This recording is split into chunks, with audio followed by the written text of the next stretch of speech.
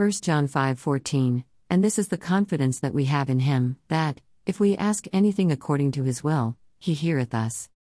The confidence that we have in God is the supreme sacrifice of his Son, Jesus, born in the Holy Spirit through Mary.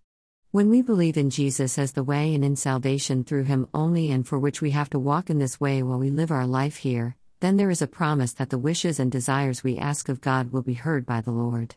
Earnestly I pray to God today that he delivers us and allow us to prosper on earth as we will be in heaven. We want to stay far away from these people who keep coming back into our lives and whom we are not bothering over their fascism towards anti-colonialism, racialism, and against the Protestant Christian faith and Mother Mary.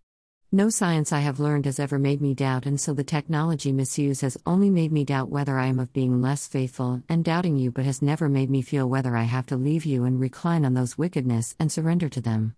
I always wanted only to see the victory of the cross, that I live in prosperity, that such wickedness and devils can do nothing, and I will be blessed.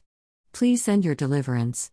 Provide us with the needed resources to overcome and strengthen our spirit, so that the soul and the body that is weak be strengthened, so that we overcome without falling down.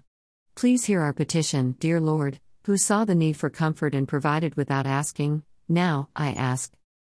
Dear Lord, Almighty, bless this day and the days to come.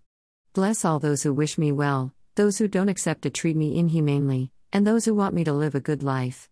Bless my enemies to stay away and not know me, so that they will not earn your wrath against them. Fill our daily plates in abundance, that we may never run out of but be able to help others. Provide us with long-lasting, good, and safe roofs and clothing. Thank you for what you have provided today. Deliver us from all evils, specifically, that are of this day. Touch us with your healing hand, so that we may remain in good health. Make way for us and show us the way to your blessedness, so that we may lead our lives in peace, joy, love, hope, faith, goodness, prosperity, praise, and worship, exemplifying your glory for a victorious life on this earth. Amen.